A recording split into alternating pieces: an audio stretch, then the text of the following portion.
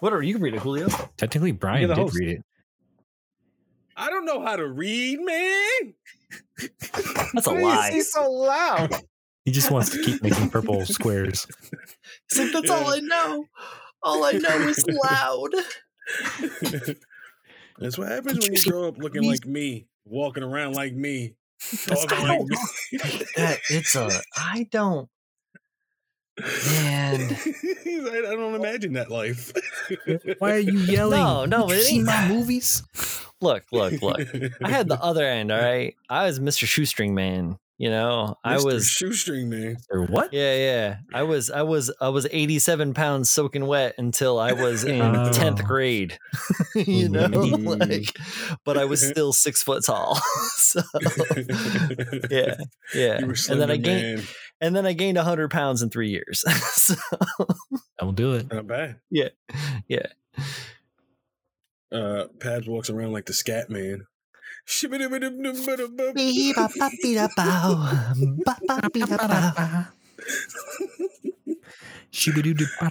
tell you this, guys. Now, I'm walking around a lot more topless these days. Ooh, man. Ooh, here first.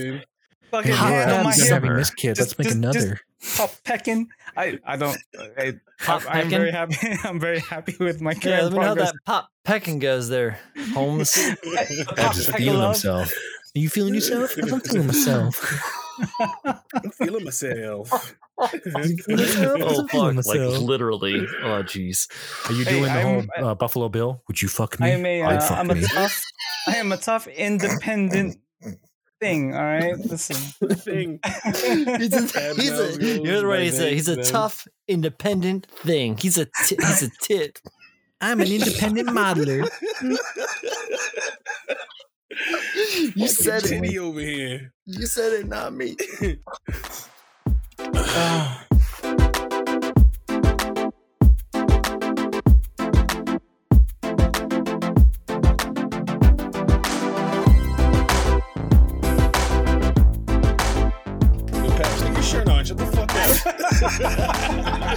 Stop showing us your nipples. Like, I think we found a transformer. What to do? Look at my muscles. I think we found a transformer. Yeah, I think this is sexual harassment now, Pabs. You gotta stop talking about shit like that. Totally emotional damage. Consensual. All the listeners, click this link, thus giving us consent. Let's talk about Pabs' body. It's true. Imagine it in your head. Hey guys, welcome to episode 18 of the Built Sideways podcast. I'm your host for the evening, Julio Ponte, Clipping Nubs. And with me, I have Brian the Bro Builder. I got Kyle the Clueless Gunpla Builder. And Chris Pabs. Hi. What's going on, guys? I mean, I barely made a noise. Kyle, I think you salute. Did you salute the camera? No, because they can't. The whole stunner, like an explosion. Yeah, the stunner. You saw the stunner. Yeah, they don't see that in the podcast. They feel it though. They feel that energy. They feel it. Don't you guys, listeners? You feel the energy of the stunner. I can just imagine a listener driving in his car, listening to the podcast, starting this one up and being, "Oh, I feel Kyle doing a stunner. I felt it." He's like, "What's the sensation?" Oh, he drives. He puts up 3 fingers. Again, give me a tribute. Yeah. What's the whistle? Oh no, that's the shocker. That's the shocker, not the stunner. Sorry. Yeah. Still 3 fingers. I don't know. Anyway. Yeah, no, you're right. That's how I would have did it. Take me as tribute. Take me to church. So on today's podcast, we're talking about some stuff that one of our great friends, a friend of the community, sent us to talk about. It's phenomenal. Thank you for giving us some topic today. I do enjoy it. Thank you. And if I could interject real quick, if anybody has any questions for us or any topics that you guys want us to cover, please just let us know. Like, we are constantly listening and kind of hearing you guys about any requests that you have. So we are more than happy to cover anything that you guys want us to talk about. So please just, send us a message on any of our socials or Built Sideways email, which is builtsideways@gmail.com. And boy, do we have a lot to say. What is my kid doing right now? She literally threw everything in her crib out of the crib. And then she's like laying down all angrily, like, fuck these toys. I don't want that shit in my bed. Yeah, it sounds like she's being Kyle. I mean, I don't put toys in my bed. That's how you break them. Roll over that shit. That's how you get wet spots. Yeah, so much chaos in one little being. You're totally my kid. So the topic we got today is from Keelhole Kev, or Dude Kev. And he says, dude, can you guys do a podcast on just the tools for scale model building and honestly do a review of the products you like, love, and if you had no worries of costs, what would you use? Which is phenomenal because we all use tools. I mean, if you ask some people actually say I am a tool. So yeah. I don't know if it's in the same context, but. Well, I mean, those chiseled abs, Pabs, of course.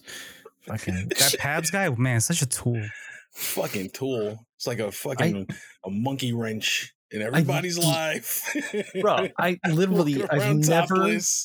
have never heard that. Why do you keep flexing on my kids, Pabs? Are you getting those nubs as I kind of move a titty? Oh, hey, think you need to sand that piece a little better. It's not smooth. These abs though, they're very smooth. Pop, pop. I can't even remember what those mean, but I do remember the anagram. You ever seen a Pab squat in a pale blue moon? That only happens at like 3 a.m. in the bathroom. I was gonna say, did you ever see Pabs squat and create a pale blue moon? Create a pale blue. Yeah, that means your ass isn't getting circulation. I think you gotta go see the doctor. See someone about that shit. Real. But so tools, right? So I mean, we've kind of touched upon this topic way back in episode 4, right? So the tools of the trade, like kind of the sure. But we didn't really get into kind of what Evan Keel is talking about here in terms of like the products that we actually love, like something that we can't like that has become a part of our I guess arsenal of things that we use all the time when it comes to building what we build. So whether it's war or car or Gundam. Military, Chris. Military. No, war. What is it good for? Absolutely nothing. I love how Pabs is singular. Nah, makes a kick-ass car, robot. Yes, robot. Nah, dog. But like, because the robots never participate in war. You see, because that. Wait a minute. But what I was trying to say was, in terms of all of our like unique kind of styles and approaches to this wonderful hobby that we do, we all use like a different range of things, and they have preferences to certain tools that was maybe one of us uses, but the other uses something completely different to achieve the same results. So I think this is a very open-ended question, and I think it's great to have a discussion about this. Yeah, let's kick it off, man. I mean, who wants to start us off? I honestly also feel like the last little bit of episode that we had dealing with this topic was more of a glancing blow than it was like a full-on charged R2. So like I feel like we really could send it and really talk about a lot of stuff. Yeah, well, I mean, whatever, bro. R2, what is the trigger? Your right trigger? Same deal. Right same bumper, I think. Right bumper, trigger is the top. No, bumper's the top one, the trigger's the bottom. Yeah, I always get trigger's the bottom. Okay. All the same. RT. No, because there's a ton of tooling out there on the market, and we all use different things, and we all do different things with the things that we use. And so you're absolutely correct, Chris. Like this deserves a bit more of an exposition and an in-depth look at all of this. I mean, it's more than just the nippers on your block. It's about like trying to figure out what works the best for your style of build and what is going to be your best cost effective thing. I have a couple of different rotary tools. I love my rotary tool I'm using right now. The first one I got, it was a gift. It was a great gift. It was a little Dremel, but it was like a battery pack Dremel, which worked well, but it only had one battery. Charge was limited. It was rough. So right now I'm using that David Union D550 that I got from Galactic. Love David Union. You can also get those from Model Paint Solutions, John Miller. But yeah, great tools. They're the guys that made the tools that everybody else sells. So think about it like that. Like they are the person that makes that shit. So they cut out the middleman. They just sell it direct to the public. Really quality stuff, good price. And this thing is fabulous. It has everything that I need, forward, backwards, all of the variability. It is light in my hand. It doesn't get hot. They have a huge amount of tooling for it. They're all cost effective because I'm not dealing with someone else trying to sell something that somebody else made. I'm dealing with the person that made that thing. And I really appreciate that from David Union and their tooling. So there's my PSA. Ho! I love David Union. Actually, I got the 400 sander.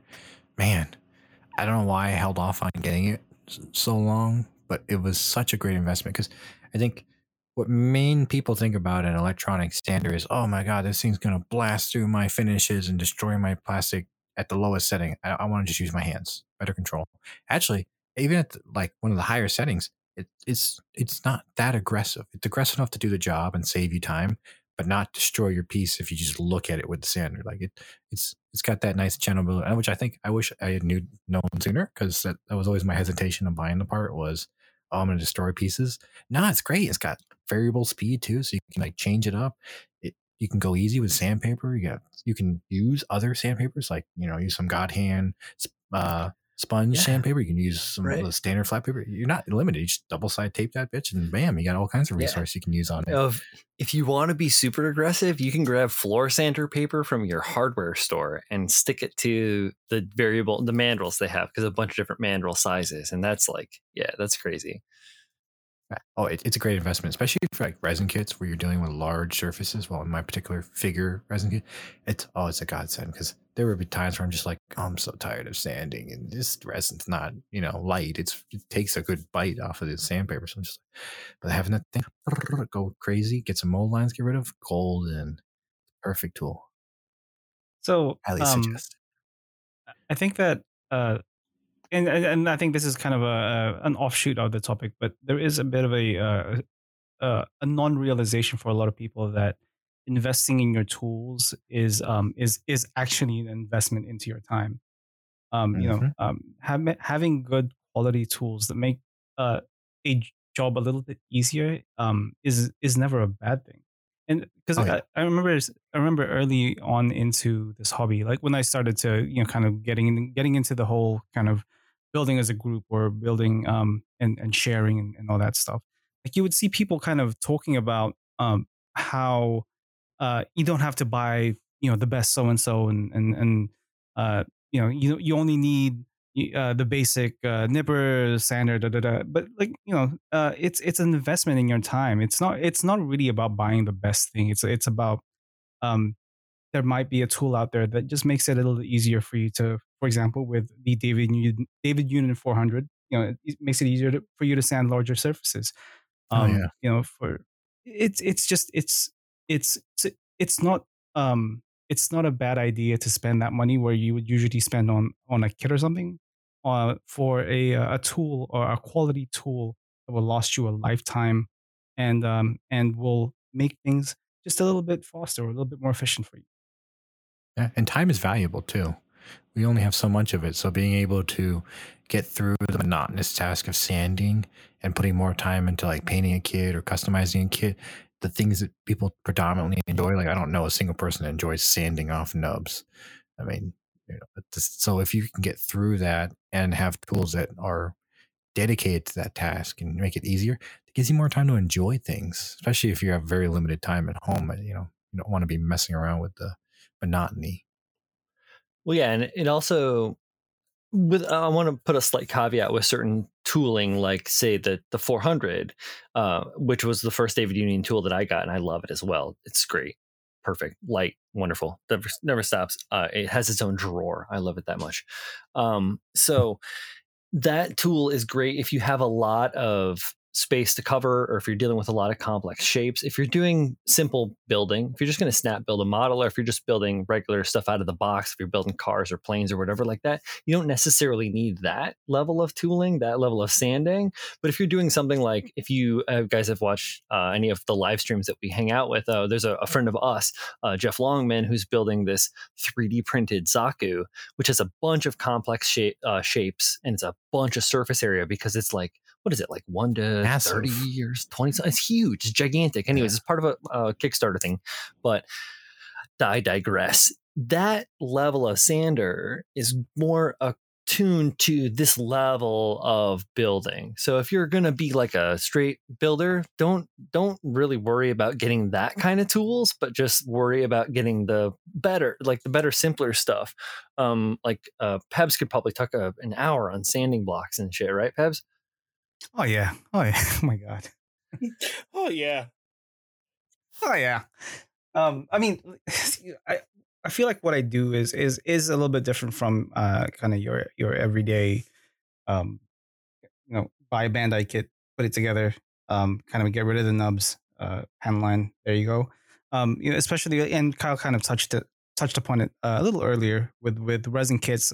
There is a little bit more effort and work you got to put into it to make the surface look not so bad.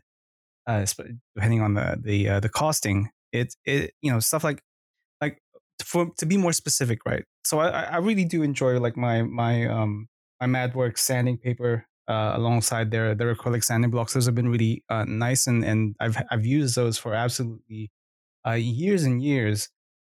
But there's something to be said about the Sujiborido fine files, which are there's a black and white set. So there's the black one, which is a coarser file, and then the white one, which is a finer one. And those have been such a blessing. Like when I first bought those, and I started putting kits together using those, just some of those pore spouts just disappeared, man. Like it's so efficient, it's so fast in getting rid of those and shaving those off. I highly recommend those for anybody who's looking into working on these resin kits and kind of wanting to kind of efficiently getting rid of those things, because while the David Union sander is fine, the David Union sander is really more for large surfaces, for flat surfaces, and making sure that those surfaces are nice and smooth. But when it comes to flash or edge flash or like I said, pore spout trees, like these files do such an amazing and incredible job of getting rid of those efficiently. Also, Pabs, they're great for shaping parts. So if you're making like custom scratch build stuff, they have just enough aggression to cut in edges. And let's say you're putting a bevel somewhere, they're amazing. I wish they were easier to get a hold of. I have a cutting file similar to the hand file blocks, but it's like a file stick or whatever. And that thing is amazing. It's like a directional cutter, and it just eats plastic. So if you gotta like really shape something, it's amazing. Hold up. I'm curious about this. So I have a lot of experience with files. It was like literally the first tool that I was taught how to use when I was a little kid. And I've been using it for a long time because of the way that I grew up and the shit that I learned on the way. So I'm curious about this tool that you're talking about. You said it was like a file. Oh, Pabs, you're holding it up right now. No, it's different than what Pabs has. I can go grab it and show you. So it's like your standard stick file. Right. And rather than it being attached, do you mean like a jeweler's file? Like, yes, or are you talking about like a sanding block? Because Pabs is holding up sanding blocks. Not sanding block, like jeweler's file, where it's gotcha. I call a stick. These are actually files. Yeah, those are actually files. Those are actually files. Yep. Okay. They're metal files with the hex. Interesting. So they're just mounted. They're block mounted. But that's interesting because that's wild. That's less like a file, and it just depends. I really want to see it up close because like I'm a stickler for this shit, and I was beside from being the metal worker that I am, guys. Like I want to see like you can't see the cross grain or anything like that. Like, is there a cross grain in it? Like, because there is so many different kinds of files out there. So this is a single horizontal. Right. So it has like a singular grain. Yes. What I've got here, Brian, is the wave file, and it's a directional cutting file. So essentially, all files are directional cutting files. Just to let you know, not necessarily. So this is not multi-directional. It's single. It's actually if you look at the handle, it's not just forward motion; it's actually to the left. You actually move it forward and to the left because of how the angle of the teeth are. Sure. It's a lot more aggressive, so it's like having beveled hook teeth around there rather than like your hexagonal. Yeah. Cross grain is technically just is considered a crosscut or a bastard file. And there's like a fine and aggressive to this file. Each side is different. The depth of the tooth. Pretty nifty. Yeah. Fabulous. That's really good. Wave. Really good product. You can get off of Hobby Link Japan. Sure. Not that expensive. The shipping's gonna be more expensive, so I highly suggest doing a bundle buy so you get more bang for your buck on that price. But amazing tool especially if you're doing like scratch building or you're shaping small parts, where sandpaper isn't really all that good and takes forever, and you want to try to maintain your flat, like get from your bevel. That's amazing to have. It allows you a lot more control, much like most files like that. The first tool I always go to anytime that I'm cleaning up any nubs or mold lines or anything is a file. I have a lot of files, and I use them all the time. I have like a huge variety, like literally, like I have files up to, I have an 18-inch long, almost 1.5 inch wide, half round bastard file. Yeah, for hogging, for doing crazy resin stuff and like big things.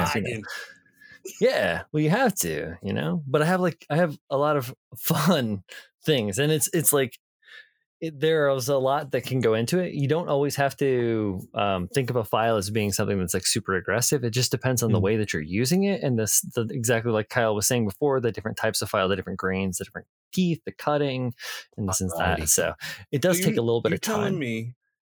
You telling me you guys don't go out to the sidewalk and just rub shit on the ground? No, just your face.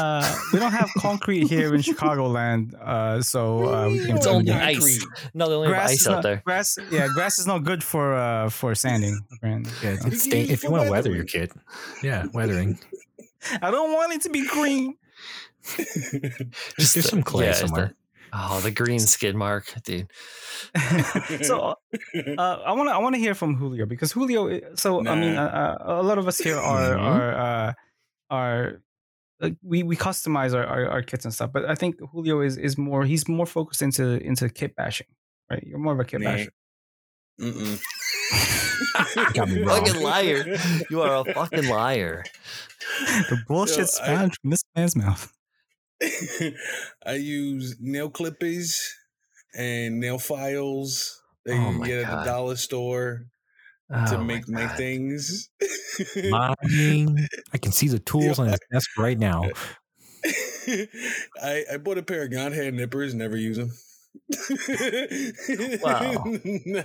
Never use them, dude. We'll talk about those in a minute, but like what kind of things have you picked up over the years where you're like, oh man, you can't really see yourself going back without straight up. Yeah. What's your do or die? What's your EDC? What's your fucking ride or die? You do Game Plus. What are you carrying? Oh man, all my shit from the old game. I've been fortunate enough to be gifted a bunch of fucking tools that I fucking love. Love them. Phenomenal. A vice. I didn't know my life could change after getting a fucking vice. Brian was like, why are you holding that with your hands? And he gave me them. Thank you, Brian. A pair of vice for Christmas. Phenomenal. Of course. My pleasure. Fucking changed my whole life. I think when people ask me now, I'm like, get yourself a vice. Oh yeah. It's a huge go do it. They're so good. I got gifted a Tack Life, and that thing is incredible. It's still the battery powered. It's the rotary tool or Dremel. Oh, there you go. Cordless rotary. Yeah. What's the life? What's the charge life? David Union. Shush your buns. Calm your tits. What's the fucking what's the battery life? Like, what were you doing before? Like, what were you doing before you got the Tack Life, and what do you do with those now? Like, what was your purpose? What was the purpose? Just like manipulating pieces to shape. Before I would just sand them, straight up grab a sanding stick and fucking go to town on it. And now I can now I can do, like, it's a versatile tool. I can do a lot of things, get into a lot of crevices, dig stuff out. get stuff down. Before I was just trying to do that with like a hobby knife and some sanding sticks. Yeah. Wow. Julio, do you use like different bits on your rotary tool? So you have like I got a bunch of them. Carving bit, a sanding bit. Yeah. The go-to is the removal bit, which is just like rough 120 circle, get rid of shit. Are you talking? Is it a burr or is it a like an abrasive? It's abrasive. So that is so you're just dealing with literally that's just like a sleeve, sanding sleeve with a little cone on it. Yeah. Because I use cutting heads on mine. I use like a what not necessarily a burr because burrs are technically cross cut carbide. Things, similar to machining tools, but they're still built for the rotaries, like Dremel or whatever. You can buy. Usually they're behind glass in New York and whatever because people are dirty. People are worse. Which is fine. So there's a lot of different ways to use that, and it's interesting because you can get a lot of different effects and results from using these different tools with both your style rotary tools and the style that I have and the style that anybody else may have, due to the load rating on the engine, the motor of the tooling itself, plus the battery life, plus the material that you're working with. I was curious about, because yours is a charger, because I used to have one that was like battery powered, you know, and I'm curious about your battery length and your usage, because the stuff that you do is very detailed and is still really good, but you are using a tool that I think doesn't have like the same kind of, like I have one that plugs into the wall and is extra crazy, you know, not necessarily needed. So I want to see why what you get out of what you get, because I think that's valuable information. There have been times where I'll turn it on and I'll get a good engine going and I'll hit a piece of plastic or something and it'll just, I'm like, that's the end of doing that for today. Now I got to charge this thing for an hour. Okay. I would say like 3-4 hours of like continuous poundage. And is that like light detail refining, or I know best. I'm trying to keep it on the even. I know. So sensual, are you talking about aggressive, like detail, like refining details, or because you were talking about trying to hog through a lot of material, and so I know you've tried to do that, and I bought you a jeweler saw, which is I bought you a really nice jeweler saw. Because you're my brother and I love you. Exactly. But the people out there on the podcast listener end can buy a jeweler saw on Amazon for very cheap with some blades, a ton of blades for very cheap. And you can really cut through a lot of plastic. If you're looking to try and do some modifications or do more cutting apart of big things, you can get a really nice jeweler saw and do a lot of work without having to go overboard with trying to cut through it, like Julio was talking about with his rotary tool through a big piece of plastic. So it's just a little bit about like metering the task and the tool too. So before the jeweler saw, I was using the Tamiya X-Acto saw, you know, like the thick, and that thing was a piece. I mean, it worked for a while, but then it got dull and I had to get a new one. And what's the kerf on that blade? What's a kerf? Okay, so kerf is all right. So kerf is a term for the amount of material that's removed from the cutting surface of the tool when you're cutting. So like a saw blade has teeth on it, and that's the cutting surface. And usually, depending on the length of the blade and the size of the cut, the teeth are often staggered in certain dimension and stuff like that. So the amount of material that's removed from the cut is called the kerf. It is also often referred to like for laser cutting and water jet cutting. It's also a mild bevel on the edge. If I remember correctly, the kerf on that is pretty aggressive, but it also, because of the spacing between the teeth, it's very flimsy. So it's very, with sawing, you catch if you don't have a good momentum. It's so flimsy too. You're like, fuck, and you're snagging, and it's very hard to hold it good. And another thing that you probably run into with a tool like that, because it's probably a somewhat thin blade. They keep the blade thinner because it doesn't build up as much heat. It actually disperses heat better. If the bigger the blade, the longer it's going to keep heat, and the more it's going to be likely to either load with material from the cut, or it's going to become hot and get stuck from either loading the cut or just fusing the plastic that you're trying to cut with it, which is just dumb. But the reason they make them thin also is because the longer that gets and the heavier it is, you're going to get vibration. And what you also deal with that is like your kerf widens because the saw itself is vibrating as it's pulling across, which is why the jeweler's saw is so nice, because it has a very thin blade which is kept in tension, and it's very, very thin, like in profile vertically and like dimensionally wide. So it allows you to continue to cut. Now, however, you can totally fucking bind that shit. Oh my gosh, can you? Yes, especially cutting through like multiple parts of Gundam. Like I do it with the Gundam stuff. Like when I did the Full City and I was cutting through the binders from the rebake, I had that shit just stacked up and all glued together, and I cut through it in one big piece, like just tried to like saw it straight down. And I did it, but I burned through, I want to say 6 blades probably per cut, 4 cuts total. So that's like 20 blades, you know? Oof. Getting through that thickness, because it kept binding from the amount of material and then the amount of space between all the parts, the drag, dealing with heat, load, like particulate and all that shit. So I suppose if I was like running it on a bandsaw, but I'm not doing that. Ryan, so note that we should make about the jeweler saw is it's actually quite versatile in getting in those hard to reach places, because you can remove the blade, put it inside of a circle, and then retighten it and then cut from within there. Like, so if you have like somewhere you want to cut isn't clearly like easy to get to with a standard saw, that's where the jeweler's blade really comes in handy, because it can get into very tight. Because it's literally a 1 millimeter tall, 1/4 millimeter thick blade, and you just adjust it, fit it where you're gonna go, and then go down. Ones. Ooh. They're like 0.5, dude, and you can like graft in, like seriously detail out a cut. Fucking life changing. That jeweler saw is fucking life changing. I saw someone recently cutting stuff up. I was like, you need a jeweler saw, dude. Like unsolicited advice, you need a jeweler saw. Like, it is phenomenal. Makes a big difference. Yeah. What happened, Pads? What do you want?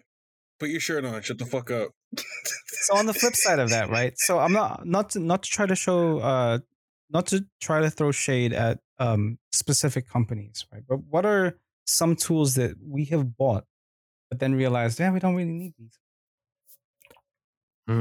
A Tamiya saw cutter that I had.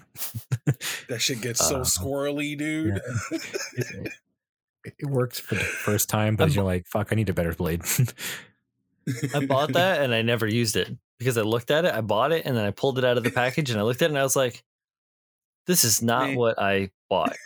Like, this is okay. So I didn't necessarily buy these, right? But these were sent to me. But the Vispe paint mixer was one tool that like a hands for that. Felt like shake weight that bitch. I felt like I didn't really need it. Like, it wasn't really something that was making things efficient for me, because it was still taking a certain amount of time for it to mix the paint, and it was the same amount of time as if I were to just shake the bottle with an agitator. So it didn't really make things any easier or any more efficient. So it felt kind of lost on me in terms of, why do you need to use this? But I think that was the biggest kind of what's the word for it? Thing that I've used in the last couple of years, and it just I just didn't feel the need to be like, oh, this is really nice, go get this. It was just all right. Yo, what's that one that you push into it and it shakes the bottle? Oh, you're talking about the nail polish shaker that they sell for $20 on Amazon. Yeah. You just push onto it and it shakes the whole bottle. And it's like, you don't even need to put a ball bearing into it to make it work. Right. I need to get one of those. It looks dope as hell. I got a scientific mixer, much like what Chris is talking about. But Chris is talking about the branded, scientific mixer. Basically, a company took a scientific mixer. Simple. The silver bullet. No, Kyle. No, dog. No, but for real though, they're also a friend of the cast, a friend of the community, Chris Collins, got the nail polish shaker, essentially, for shaking little bottles of enamel nail polish. It's the same thing. You can use it on your, your tubes of Mission models, or your I wouldn't know about, like, maybe not something glass, but depending on if there's a marble in it, because I know that all the Mission stuff, like I use Mission, I used to use a lot of ammo acrylic, but that stuff, like, it doesn't jive with the way that I paint. So it's for me, it's way too opaque, and it just, like, it doesn't react well to my style, which is fine. So yeah, but yeah, they all have ball bearings in them and stuff. I'm not about to shake a bit of my glass enamels in something that is, like, gonna, like, really make that ball bearing do some horrible things. But, like, so what do you do, Chris? Sorry. Do you just shake it up by hand or what? Yeah, I just shake it up with an agitator in there, put a couple of ball bearings. Those muscles came from. I just shake away. Shake away, know those fucking paints. I feel like doing it that way. It's just a more aggressive way of doing it, for one. So it's actually, if anything, more efficient. Where I'm not relying on something to get something done in the same amount of time that I'm going to be able to do it in manually. And it just didn't feel like it was a necessary tool. It was just something to, just to have on there and be like, okay, cool, I have it. Use it every now and then. But even then, sometimes I felt like it didn't really do as good of a job as if I would just shake it. Brother, that was my next fucking question, was, like, do you feel like, because you have control over you have the ball bearings 1 or 2 or whatever it is, or whatever mixing tool you have within the bottle itself, do you feel like you have more control over its interaction with the inside of the bottle and inherently the media within it, the paint, to give it a better mix? Oh, absolutely. Like, I think for me, so I guess I'll try to put it. I'll try to use a more practical example, right? So I finished up the Hi-Nu.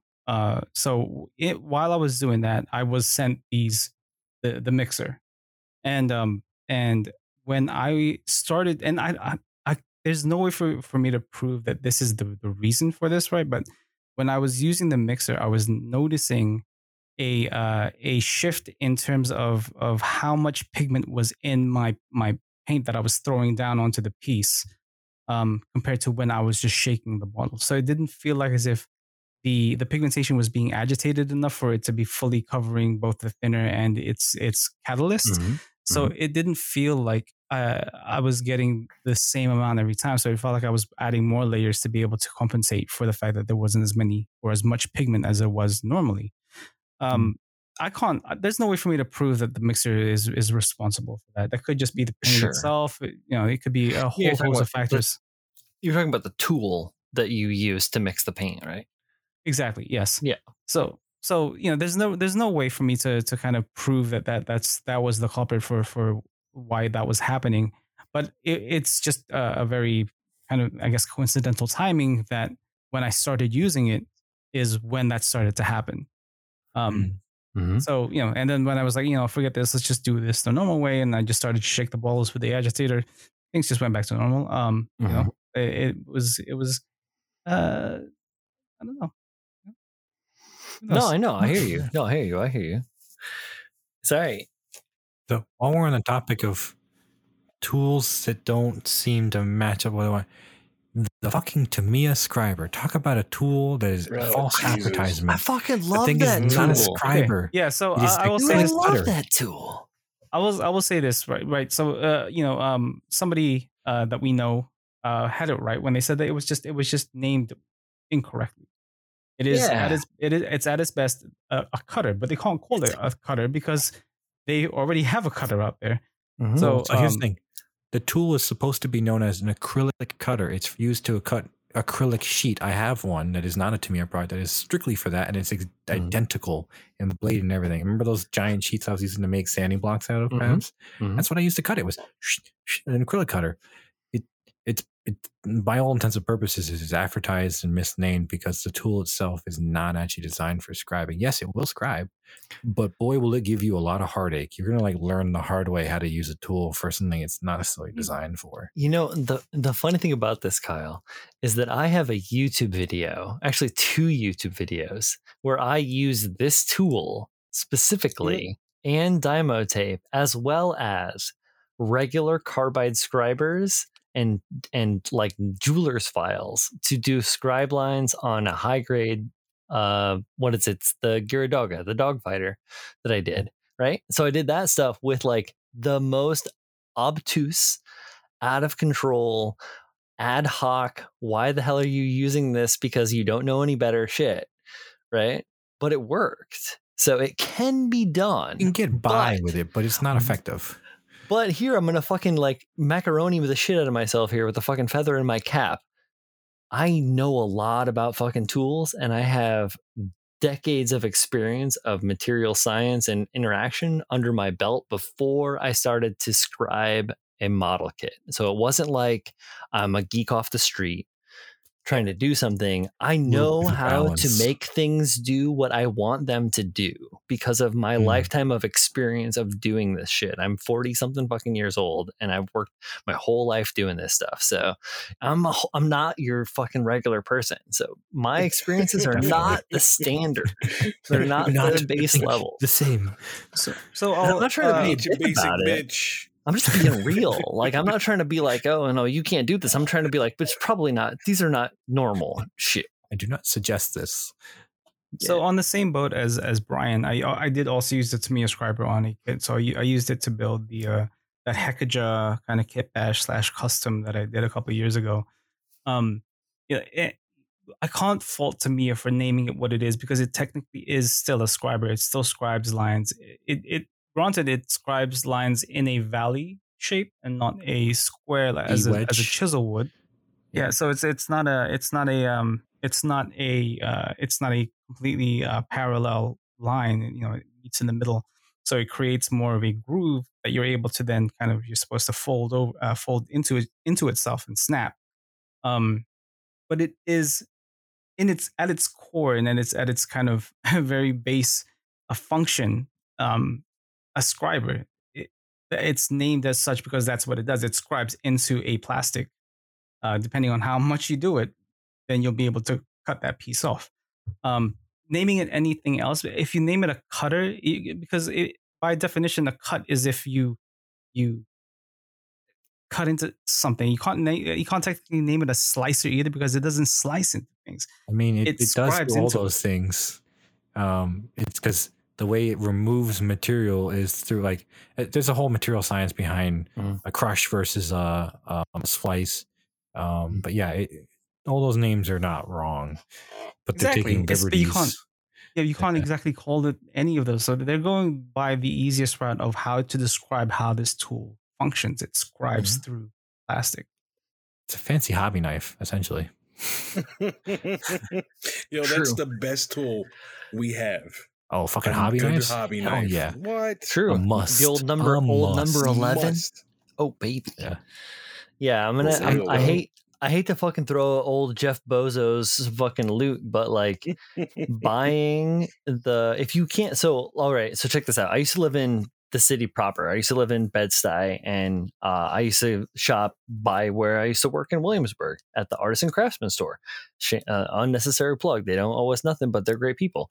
So I would go there, and you could buy X-Acto number 11s by the 100 pack. No big deal. No crazy price. Normal shit. Buy that. Go home. Whatever. You got 100 number 11s.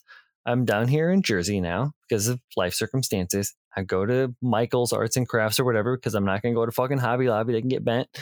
And I look for my number 11s and they sell them by the 5-pack. And they're like $4 for 5 fucking blades, bruv. I can go to Jeff Bozo and buy 100 of them for $22. So I'm going to do that because I'm getting, and then the last 100 pack lasted me, 4 years. I'm assuming this one will last me probably, 3 or hopefully 3 years, maybe 2.5, 3 years. Two. Yeah. I go through them so much faster now. You have to. It's safer that way. The number 11. Don't ever wear your blades past a point. That's going to get injured. Replace them. Yeah. Replace them frequently. They're cheap if you buy them from Jeff Bozo. Replace them. Yeah. Don't power through because you're trying to be a cheapskate and then you end up slicing your thumb in half like I did with a chisel. Oof. Chisel, like cutting chisel, not a scribing chisel. Oh, I know. You guys remember that? That ruined my day. I took the day off and fucked up my thumb. I was like, all right, no more building. That's for a later episode. Injuries and how we love them. Are we gonna have an injury episode? It's on the topic list. Oh, God. Babs got so many stories. While there's something to be said about a tool like the good old number 11, right? That will last you a long time. There's something to be said about a tool that's really efficient in the short term. So while it doesn't last as long, alpha blades are super ridiculously sharp, but they don't last as long. That's what I bought a pack of them. They're fucking sharp as shit, though. I am changing them like every build. Those good 45s. So what I use the alpha blades for, I don't use them for messing with the kit itself. I use them for cutting masking tape, right? So when I'm going through and I'm layering different colors and stuff like that, I use the alpha blade to kind of score the panel line that I'm using as a separation for each piece, and then I remove the excess tape and then I paint over that. So with the alpha, it makes it super easy to be able to go through those lines without really worrying about marring the plastic or exactly, because you're cutting on the model. That is fucking genius, bro. Oh, well done. That's great. Yes. Crisp. No, because I fuck with the number 11s and I pull a fresh blade and I, dance that line between death, and whatever. Yeah. Success and death. That's because that's the difference between making a model and not is success and death, like fuck me. Anyway. the one downside with the alpha blades is that they don't like Julio said, they don't last very long. Like I have to switch out every couple of pieces, I guess. I mean, I guess I'm really pedantic about that. Just to make sure that, because that you start to kind of feel the resistance of the masking tape as you're kind of cutting, and you realize, okay, this is starting to get a little bit dull. Time to move on to the next one. All right. Like a pack of, I think, a pack of 50. I think, the little like yellow block. The little yellow block is like maybe $15 to $18. And a little cheaper. I think it's like $10 or so off Amazon. I bought a bunch of them. It depends on where you get it from. Like the last time I checked, I think it's starting to go up in price a bit. Shipping and all that. COVID. Yeah, but it is a worthwhile investment for a good amount of blades that will last you just due to the sheer number, it will last you a while. And while you're using it is fucking excellent. For the job I'm at least doing, the whole masking thing, but people use them for different purposes. So, and the handles are amazing. I love them. They're like pencils, super lightweight, got a good grip on the blade. They're amazing. I mean, they have a variety of other handles you can get as well if you want more of a thicker marker type handle with grip and stuff. But I love it, and plus you can even use MadWork chisels, the fine tip, the bladed chisel types. You can put them in their handle, in their holders. So no fancy holder. You just slip it in there and good to go. Now the round type carbide hits won't fit in those, but the flat blade type chisels are amazing for MadWorks. That you can fit them right into the chisel, right into the handle. Actually, okay, all off handle. So I just checked. So a 25 pack of the alphas are $6, and then not too bad. Nice. The larger number ones obviously go up in price as you go on. This is the 45s, right? Because yes. NT Cutter has to the 30 degree and the 45 degree. Yeah, so the alphas are by default. So their art knives are 45. Okay, sweet, awesome. So moving away from the cutting part, so tape, right? There's a lot of different kinds of masking tape out there. I've used a lot of different kinds of masking tape through all the different shit that I've done throughout my whole fucking career as a builder and all that jazz. There are tapes that I love. There are tapes that I use. I want to know what you guys are interested in. Julio, I'm hijacking your host, motherfucker. This man's not even paying attention. Yeah, I'm looking at my tools. I'm like, what can I talk about? Steel brushes. Phenomenal tool. Get some steel brushes. There you go. Yeah. Continue, tape. Tape. Seriously, because Chris, you tape a ton. You mask a lot. I do. Yeah.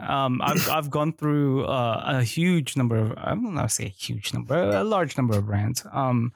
and it matters. It 100% matters. This is one of those things where actually brand actually does matter, because everybody has a different kind of formula for different tapes. So it's easy enough to kind of go into a DIY store and pick up like painter's tape and stuff like that. And I've seen people do that, but what people don't realize is that painter's tape doesn't have the same kind of light adhesion that hobby masking tape has, which means it won't leave any kind of residue on your piece. It won't the risk of peeling paint underneath that tape is a lot lower with hobby tape. So hobby masking tape. So I always recommend you guys get the masking tape that's suited for hobby use. I've kind of gone through it all. So the big bulk of my work started with the Tamiya masking tape, which is kind of you're right, kind of the easiest go to. It's the easiest to get. It's everywhere. It's relatively inexpensive.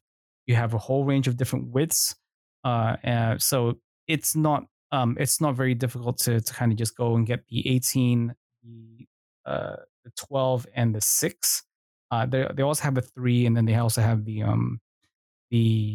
bendable tape. So if you have the curved masking tape, so if you have anything kind of curved, that makes things a little bit easier. Right. But I have been kind of exploring different brands, and I'm finding I'm starting to like them more than the Tamiya stuff, because while the Tamiya stuff has been good and they served me well over the years, there are some issues. Like for one with Tamiya, they are probably the thickest hobby tape out in the market right now, and that makes it harder for them, since they are using even lighter adhesion than other companies. So it makes it even tougher for it to kind of stick to smaller surfaces. So obviously the smaller volume pieces are going to have trouble kind of getting masked efficiently and accurate. There's nothing worse than a teeny little like masked bit wandering on you. Like you don't even have to do anything to it. You put it in perfect place. You put that shit, you cut it like it's a beautiful little like oblong, like kind of like a rectangular piece with like perfect curved edges, fits like right on that detail. It's set down perfectly. You love it. It's great. It's like, oh, you're fucking great. You over here, you're doing whatever you're doing.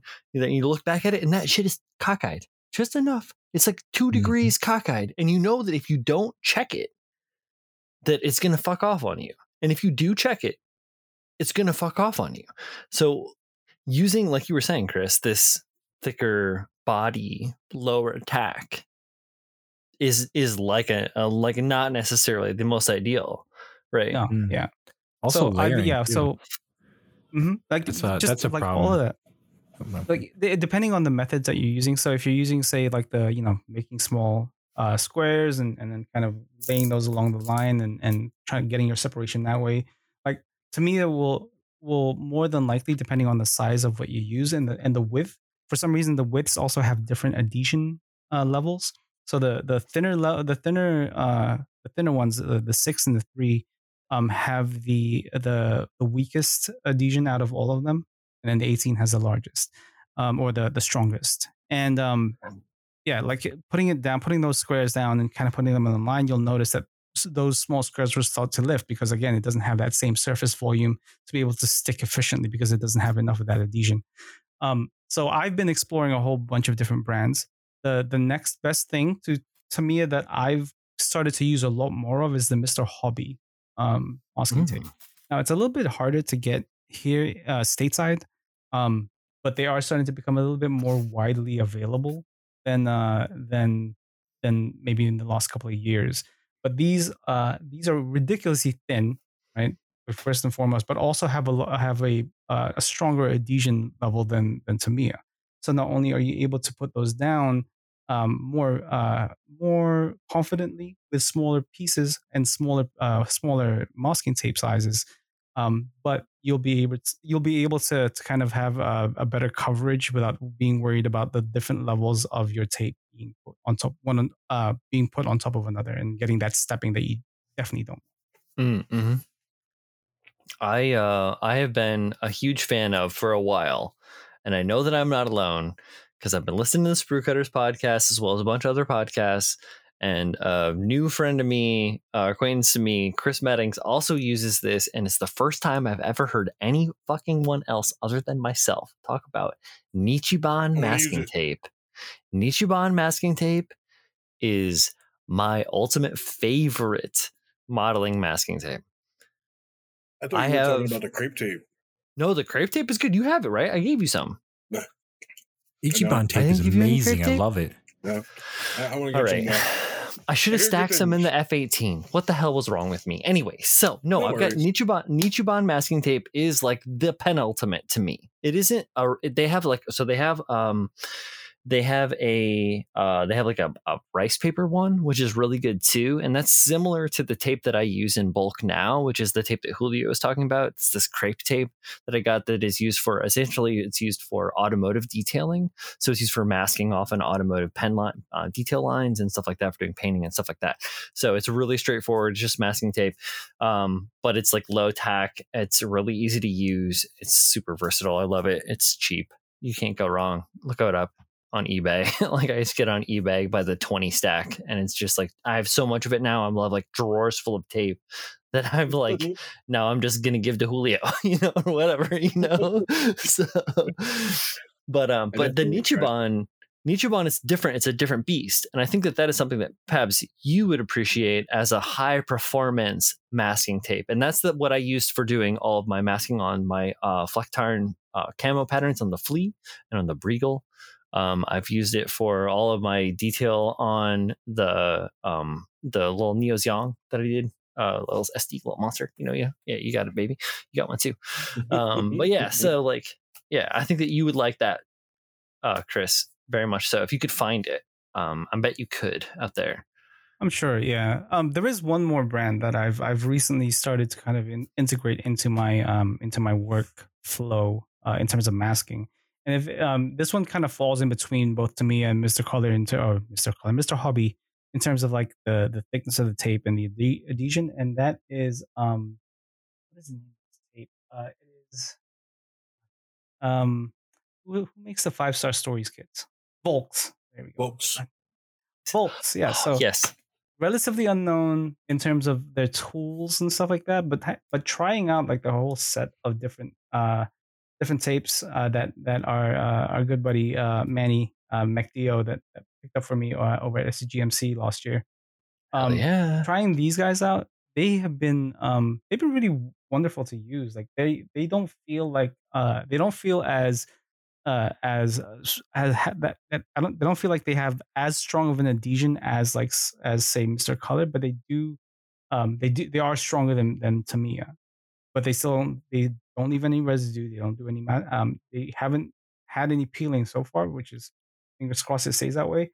And they have like way more options in terms of widths than any of the other brands that I've worked with so far. So there's more options on that side, but they felt really good to work with, and it's something that I think people should at least give a try before going, the same for me, the same to me. Give them a shot. If you guys check, I don't know where you can get these from. I'm pretty sure the Volks Hobby has them. Yeah, Volks USA Hobby has them. So give them a shot. They're relatively inexpensive, and they come in like packs of 6, I believe. So you can get them in a large quantity. You won't have to buy one at a time. Whereas with something like Tamiya, I think the most you can get is like a 3-pack. So yeah, you're more efficient in that sense. And Volks USA sells a lot of different stuff, and it's going to sound kind of weird because their website is a little bit bizarre to navigate, right? They do a lot of stuff with like ceramic dolls. They do a lot of stuff with a bunch of different stuff. It isn't just like cool fighter jets, but like hyper detailed fighter jets and like model kits like that, like traditional military stuff, and or 5-star stories and that cool end of the like mechatized, militaryized, whatever. Like I'm using weird words that don't exist anyways. They also have a fantabulous, to make words up some more, selection of ceramic scribers. The Saracana a line, this 4 scribers. I got introduced to them by a friend of all of the world, Lucas Ambriolo, Calamity. Sorry, Brian, are they scribers or scrapers? They are scrapers. Did I say scrapers? I'm sorry. Yeah, ceramic scrapers.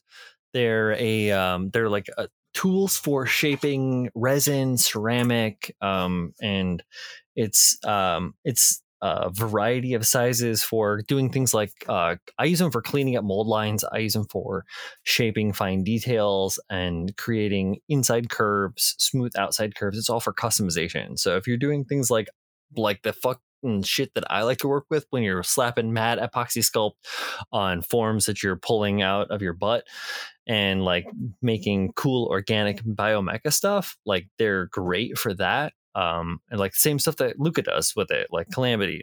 And I see everything that he does, and it makes all perfect sense to me. And I use them in the same fashion for things that are of a lower key, less intensity, less super creativity, because Luca's crazy.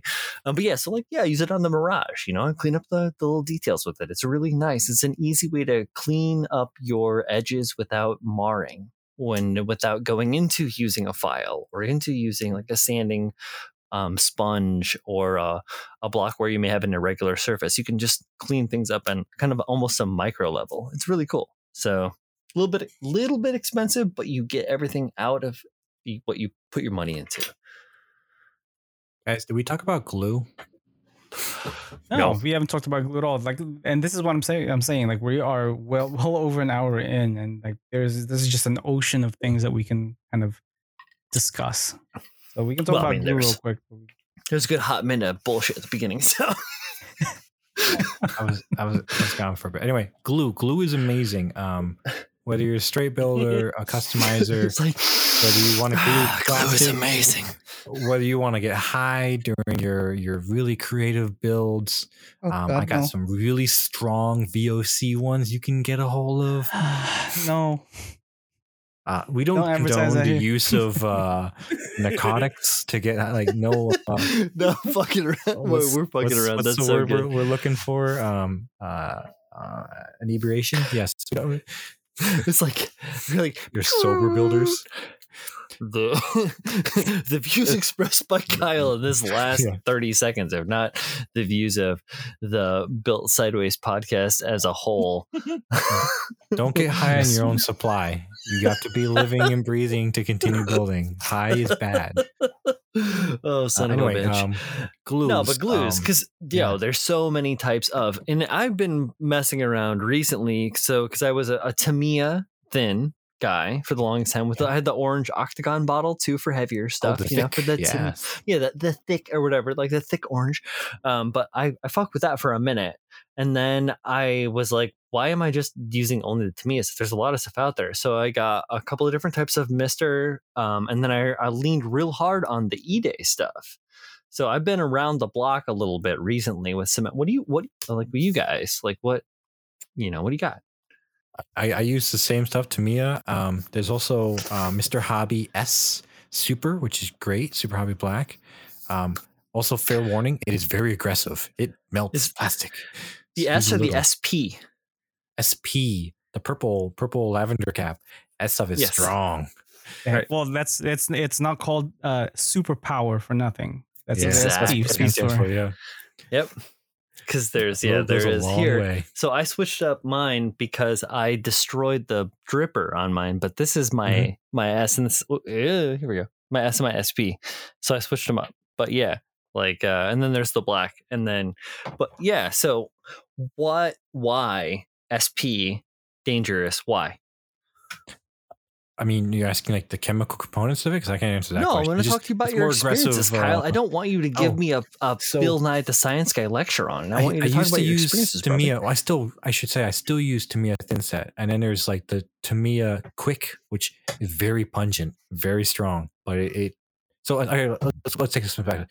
What we're talking about is melting plastic adhesives. They're not like your standard super glue or CA acrylic or water based. It literally is a corrosive material that binds the two surfaces together by melting them, and then they cure as a solid, which a caveat: it only works on certain plastics. If you're doing like ABS, you have to use Magic glue or whatever that company is. That's a better product for that type of plastic. Plastic magic. Yeah, plastic magic. Yeah, yes. because it isn't just relying on acetone and xylene to melt the plastic and cause them to bond. So yeah. So SP, I bought it because I was like, oh, cool, Mr. Hobby. I like Mr. Hobby products. It's a glue. I didn't actually put 2 and 2 together. SP meant super powered until, after. And I put it on there, put my normal amount, and then I pressed my thumb so I can that way lock it in place. And I literally watched the styrene melt into my hand, leaving a massive fingerprint and stuff. And mind you, this is, maybe a millimeter thick styrene, not some light. But, a little goes a long way with that. And also maybe another tool we didn't talk about, tweezers. Invest in tweezers. It's amazing. Get a nice little pack off of Amazon. Got a bunch of different types of tweezers, like straight tweezers, pointed tweezers, clamping tweezers. Amazing tool to have in your arsenal. Clamps. Yes, that super did branch a couple of different topics. Glue does. I just use Elmer's.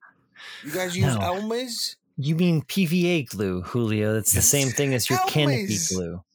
I will say this. Yeah. Try to get a wide range of different.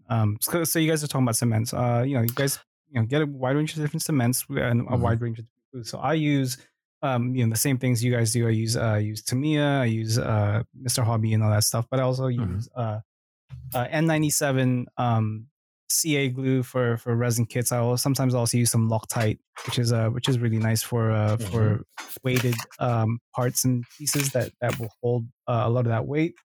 I also use some water-based PVC glue for photo etch parts, because that stuff will cure PVA glue, because that stuff will cure clear. You don't have to worry about it fogging anything up, which CA glue will do. There's very easy cleanup. Yes. Yeah.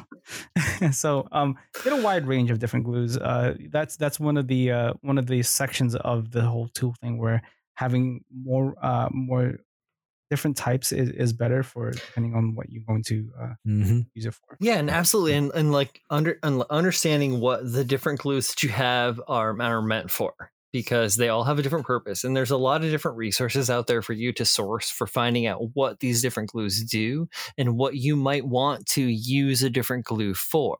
So just to kind of like spin a couple things out there real quick, I want to say the Scale what the fuck is it, like the Scale Modeler Critique Group, that's what the fuck it is, on Facebook, is a very honest, very dead to rights critique group of scale modelers that will help you become a better modeler, whether you like it or not, if you join them. And they do not fuck around, for lack of better terms, and they're great people, and it's a wonderful resource to have if you are willing to take the honest criticism, and that's fucking fabulous to have out there. Plus, if you would just want to like find cool stuff out, you can talk to any of the 4 of us or the people that are associated with the podcast if you want to, and we're happy to talk to you guys and about these things. But not butt tweezers, because that sounds weird. I've used a series. Clean it. I have a series of different kinds of tweezers, and I have used cheap, shitty tweezers for a very long time, doing a bunch of weird shit metalworking, and I've used a bunch of like really, really high end tweezers doing plastic modeling stuff. But the tweezers that I've really got excited about, the first time I pulled them out of the package and I started to work with them, not for nothing, but the God Hands little fine end tweezers. I've heard great things about those. They are so nice. They're nice. They have been really tuned to make sure that both prongs are of equal measure to each other. Mm-hmm. Like they are completely parallel. So they are able to hold small pieces. They are able to, because that's the issue with some of these cheaper ones, right? So the moment you try to pick something small up with those, you can feel it kind of roll. Exactly. There's a jog in the tool. Oh right. My God. With the God Hand ones, you don't notice that because they've made sure that those things are as straight as possible, even though they're bent tips. They are parallel to each other. They're nice and straight. There are no issues with those. All right, what about these ones? What about the Krios? For podcast listeners, Brian is holding up some tweezers on camera that you will never see. It's the Krios locking round holding wheel. Do those have the what's it called, tips? The Teflon nylon tips or whatever, the plastic tips? Nope. This is just stainless. Yeah. Okay. I use the plastic ones for when I'm doing decal work because they're less aggressive. It's not a sharp metal tip. It's more of a plastic medi tip. So it's great for not destroying decals. Huh. They're not locking though. So that's the difference, but they're great. Still, so I always suggest that. So rather than the aggressive metal ones that have a potential piercing into the decal, these are, it's a plastic Teflon. So it doesn't stick either to it, which is great. Also, if you're doing like with metallic parts, it's non-metallic. So you have to worry about sticking, like magnetizing to the tip of the. Right. Because if it's Teflon, it's going to be non-stick, but you'll still be able to grip within reason as long as it's the right Teflon. That's cool. Right on. Awesome. Julio, what do you think about...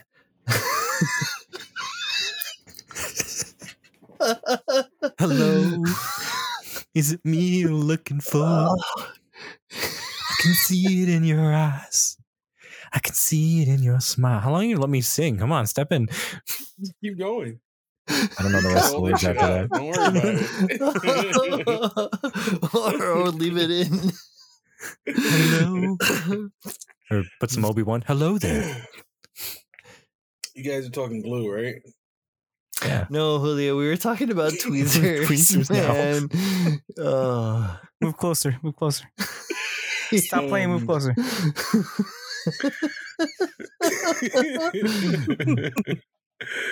I still use the doo-doo tweezers. Clearly, it shows. It shows you use the doo-doo. He's got the doo-doo haze. Yeah. You get them in the, baby's first modeling pack. No. Little black ones with a sword tip. You say that though, but the They're Apex great. starter kit, the Apex starter kit from USA Gundam Store. So they have a starter kit that has like a hobby knife, some sanding tools, drill, and these tweezers. No, I don't think there's a pin device in there. Oh. There's a pair of tweezers in there that are very reminiscent of the God Hand ones. I have been using those, and they have been actually quite pleasant to use. Are those the 2.0s? He said the 2.0s. No, I don't know about 2.0 tweezers. He's talking about tweezers, not about the nippers. Oh, fuck nippers. Sorry, my bad. I'm having a Julio moment No, here. of course. But yeah. No, but I see it happens. Hold up. No, but I absolutely respect where, easy, Julio. I respect where Kyle's coming from too on both fronts, because I have both the 1.0 and the 2.0 USAG's nippers, and I don't have the Apex starter kit because I don't need all that other stuff. I have a bunch of that stuff, but it's good to hear that those tweezers are of very good quality that come along with that, because USA Gundam Store has always been like fucking genuine, and I have never had like a bad experience with them. A lot of people have grief because they don't understand that if you don't have a model kit, it can't be shipped to you, and it's waiting on something that comes from somewhere very, very, very far away, like the other side of the planet, where resources are also limited. COVID. We got tools. Don't forget tools. That the best tool you could ever use is sitting between your eyes. in nose? The back of your head. Yeah, you just gotta snort resin dust.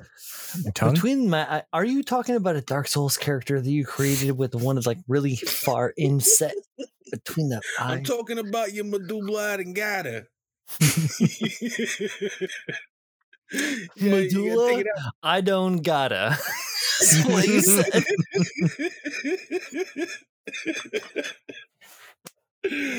The best tool you have is the little hole that comes out the back of your body. You make the doo-doo. You make it the doo-doo. Oh, man. All right. Keep going. Keep spinning them. I'm waiting. I want to hear more. Give me more. Give me more of these. The best tool you got is. I'm looking for a Ricky Bobby style like Wonder Bread ad. The best tool you got is 3 slices of white bread, 2 pieces of Swiss cheese, and a half a quart of mayonnaise. Yo, that's a cheese whopper. I love those. Cheese whopper. It's not enough cheese. It's a mayo whopper. Mayo whopper. Oh man. Somehow that feels like a slur. Mayo whopper. I got mayo in my bloods, from what I've been told. Better than Miracle Whip. That shit's all sugary. Ugh. Yeah. Goblin. Good. Pav's got to go to sleep and shit, so he wants us to. He's sick of the stop beer. Talking about tools. We haven't talked about tools for a solid 10 minutes. Truth. Well, okay. So don't forget the best tool you have is your brain, because it's stupid and it makes you do things with other things. So always try to be as stupid as possible. If you guys want to talk to us, hit us up on our socials. Build Sideways Podcast at gmail.com. It's been a great episode, guys. Thanks for talking about how big of a fucking tool you each are. Yeah, I think the conclusion we've come to is, of all the tools, we, good sir, are the biggest. Yes, the biggest. I feel of myself as one of the finer tools, but still, he's a David Union. I'm a Tech Life. Someone told me I'm not the tool is the sharpest tool in the shed. Oh man, it ain't. No, the thing is, it isn't about the sharpness of the tool. It's about the hand that wields it. Is ultimately the moral of the story. And it is all up to all of us as individual modelers to approach each project with a kind of conscientious concern and direction towards our final end goal. So I wanted to say, as a hijacker of the end of this show, that we want to thank USA Gundam Store for supplying us with fabulous support and genuine camaraderie to the entire community for a long time. They're down in Florida holding it up and laying it down and having a great time at the same time. So visit them at www.com USA Gundam Store or www.usagundamstore.com. I always fuck that up. I will continually fuck it up. Anyways, and thank you guys. We love you guys, and everyone else. Hold on. Build it sideways. You got to say, you got the touch. You got the power. You got the power. And bye, guys. Fucking